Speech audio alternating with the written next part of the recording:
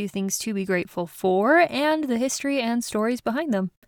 I'm your host, Elizabeth Miller. Thank you so much for joining me today. Let's get going. Okay, so I have mentioned this before, but growing up, I played soccer, or football, if you like. It was pretty common where I grew up to do at least one sport, possibly dance, as well as learning to play the violin and piano. My sport of choice was soccer.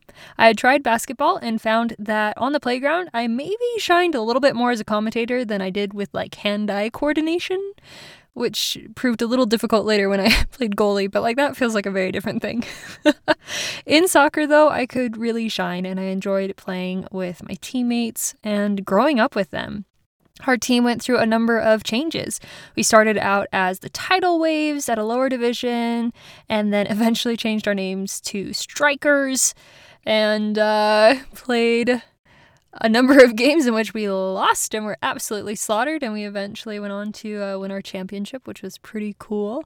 You can hear more about that story and about my embarrassing slip and fall on the way to receive a trophy, which that's basically the story, but there's more pain in it in my telling of that story on the podcast episode about soccer. So if you want, you can check that one out. But since then and after college, it's a little bit trickier to find pickup games to play. But whenever there's a chance, there's nothing quite like a game of soccer to both destroy and pick up the spirits, even if I don't play the same way that I used to anymore.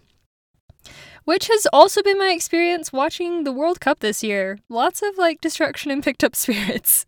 There have been so many upsets. The US team got to the final 16 and then was knocked out. Other teams I was rooting for, like Germany and Korea, are out by now as well. And with underdogs coming in and ousting the favorites, as well as a few favorites still managing to hold on, it's pretty amazing and been quite the ride this year. And I think it's fantastic to see the world gathering together again like this, especially after the last few years. It's neat to see us all come together to cheer on our teams and party and cry together, which has been what I've been seeing. I do find it pretty fascinating the way sports can bring not only cities, states, and countries together, but also the nations around the world together on a global stage, be it the Olympics or the World Cup, anything that can bring us together in camaraderie. And I know that sports also get a bit wild and it's not always positive, but for the positive things, the ways in which we can come together and celebrate and cheer each other on, that feels pretty magical. So today we're going to take a little bit of time for a little bit of gratitude for some games that started back in 1930 in Uruguay, the World Cup. The first World Cup was held in Uruguay, and it was in that same year that Uruguay took the title. But before the first World Cup, we'd already seen a few international football matches. The first international football match happened between England and Scotland in Glasgow back in 1872. These games, usually between England and Scotland, were known as the World Championships in the end of the 19th century. But by the 20th century, football had become very popular and had spread around the world. Again, you can learn more about that in the soccer episode, so we'll just keep going here. The next international game played outside of Britain was a match between Argentina and Uruguay in 1902. By 1904, we got more international games with the founding of FIFA, which included teams from France, Belgium, Germany, Denmark, the Netherlands, Spain, Switzerland, and Sweden. In 1908, as supervised by FIFA, soccer became an Olympic sport as well, although it was later left out of a few other Olympics. It's been a little back and forth. FIFA's first attempt to organize an international game took place in Switzerland in 1906, but it wasn't very successful. Competitions for professional teams started to show up with the Torneo Internazionale Stampa Sportiva. I have a terrible Italian accent, I'm so sorry. Those games were held in Turin in 1908, and that was the first time it was held. The second time it was held was in 1909. Sir Thomas Lipton also held his own competition in Turin called the Sir Lipton Trophy. This competition is also sometimes called the First World Cup. Although there was also here we go again, please forgive my rubbish Italian, the Italian Torneo Internazionale Stampa Sportiva. That was a German Sportiva. I'm so sorry. Sportiva. That we just mentioned. Uruguay won the opportunity to host the first FIFA-organized World Cup due to its status as two-time world champions in some of those other games that we mentioned. They also happened to be celebrating the centennial of their independence in 1930. Because Uruguay was quite a distance to travel from Europe, many European teams did not say that they were going to go until 2 months before the game. In the end, 13 teams played in the first World Cup, with 7 from South America, and 2 from North America, and 4 from Europe. Uruguay came away with the win, defeating Argentina. 93,000 people watched the match. During the World Cup, a French player named Lucien Laurent was the first to score a goal in the World Cup, and a U.S. player named Bert Patenaude was the first to complete a hat trick, that is, to score 3 goals in the match of the United States versus Paraguay. A hat trick can be like more than just scoring goals. It's usually something awesome in a set of 3, but typically it's scoring 3 goals.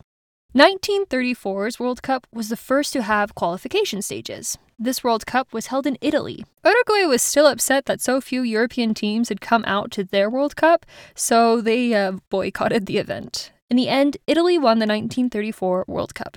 Egypt was also the first African country to participate in the World Cup in this cup. This also saw the first player to score 4 goals in a single World Cup game, and it belongs to Polish striker Ernest Wilimowski.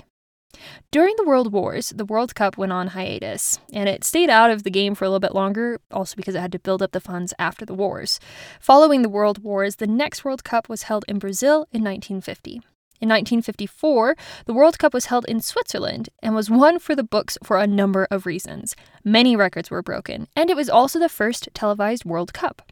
West Germany came out on top in this cup, with the final match being nicknamed the Miracle of Bern. In 1958's World Cup, we got to see Brazilian legend Pelé come out onto the field, scoring 2 goals in the final match. In 1966, England hosted the World Cup and was the first to implement a lot of advertising, including the introduction of a mascot and an official logo for the event. This was the same year that the World Cup trophy was stolen, but was found a week afterwards by a dog named Pickles. Thank you, Pickles. Also in 1966, North Korea became the first Asian team to make it to the quarterfinal rounds. There have been 2 World Cup trophies. The Jules Rimet trophy was used from 1930 to 1970. At this point, Brazil won the World Cup for the 3rd time and was given the trophy permanently in honor of their 3 wins. From 1974 onward, we have used the FIFA World Cup trophy. It is worth $20 million, one of the most expensive trophies in sports. It is made of solid gold. Iran and Tunisia participated in the World Cup for the first time in 1978. Tunisia went on to win their match against Mexico, making them the first African country to win a match at the World Cup. This was also a huge World Cup, as 98 countries competed for 14 slots. Over the years, the format of the games and the qualification rounds have changed. There's also been a lot of drama and controversy on and off the field, from countries not attending World Cups for political reasons to controversies, fights, game fixing, and more dramatics on the field. It's a bit of a mess, but it continues to go on. In 1990, Cameroon was the first African country to make it to the quarter-finals. In the same year, the United States qualified for the World Cup for the first time since 1950. The Republic of Ireland made its first appearance at the 1990 World Cup and was also the first team to reach the quarter-finals without winning a single match. They had ties and a penalty shootout win. The 1994 World Cup was hosted in the United States and was the most financially successful World Cup as of 2018, with an overall attendance of over 3.5 million spectators. In the match between Russia and Cameroon during this World Cup, Oleg Salenko of Russia scored 5 goals, becoming the first to do so in a World Cup match. And Cameroon player Roger Milla became the oldest player to score a goal in the World Cup. He was 42. The 2002 World Cup was the first one held in Asia, and it was hosted by Japan and South Korea together. In a preliminary match for this cup, Australia beat American Samoa at 31-0, the highest scoring match. In the 2002 World Cup, South Korea, the United States, and Senegal made it to the final 8, with Brazil taking the cup for its 5th World Cup victory. It was also during this World Cup, in a match between South Korea and Turkey, that Hakan Şükür scored the fastest goal ever at a World Cup match, scoring in the first 11 seconds of the game. The 2010 World Cup was the first World Cup hosted in Africa. It was hosted in South Africa. And in 2018, we had the first World Cup in Eastern Europe, as hosted by Russia. In 2014, 3.2 billion people tuned into the World Cup. That's almost half of the world's population. Brazil has won the most World Cups total, holding the record at 5, with Germany and Italy having won 4 World Cups, and Argentina, Uruguay, and France having won 2. So far. We'll see what happens this year. We are currently on our 22nd World Cup. The World Cup is typically held once every 4 years. The 2022 World Cup is the first World Cup not hosted in the summer, but rather from November through December in Qatar. In the 2022 World Cup, there are 64 matches. For the women, the first official FIFA Women's World Cup took place in China in 1991. There have been 8 FIFA Women's World Cups so far, with the United States winning 4 of those. Germany has won twice, and Japan and Norway have each won once. The Women's World Cup takes place every 4 years, the year after the Men's World Cup. So in 2023, the FIFA Women's World Cup will be hosted by Australia and New Zealand. Prior to the first official FIFA Women's World Cup, however, there have been other Women's World Cups. Unofficial World Cups took place in Italy in 1970 and in Mexico in 1971. A ban on women's soccer was lifted in the 70s, leading to more games around the world, as well as more teams throughout the 70s and the 80s. A trial run at a more official games was held in 1988 in China and was considered a success when it garnered about 45,000 attendees, which led to the development of the official Women's World Cup and its first match in China in 1991. The United States won the first World Cup, defeating Norway. In 2015, 2 female footballers broke a record held for both men and women, as Formiga of Brazil and Homare Sawa of Japan made an appearance in their 6th World Cup. 6 World Cups! That's 20 years! That's a lot! It's amazing! It's incredible! Nobody else has done that. The World Cup is certainly a dramatic stage for sports. Both with the men's and the women's World Cup, there are many ups and downs, many breathtaking moments, many beautiful goals, many stunning victories, and devastating defeats. But all of these things give us many memories that we can hold dear as we remember the time we sang along with strangers, cheered and cried together as we took our family and friends to matches, or we watched them at home and made food and spilled it everywhere when somebody scored, or we shouted at the ref on the television. Whatever the case may be, I'm grateful for the World Cup. It is something that helps me feel closer to other people in the world, knowing that we share this love and this passion for this beautiful game. And that makes the world feel just a little bit warmer.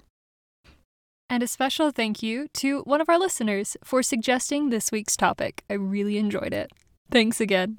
That's it for this week. Thank you so much for listening, and I hope you have a marvelous day. Take care. Thank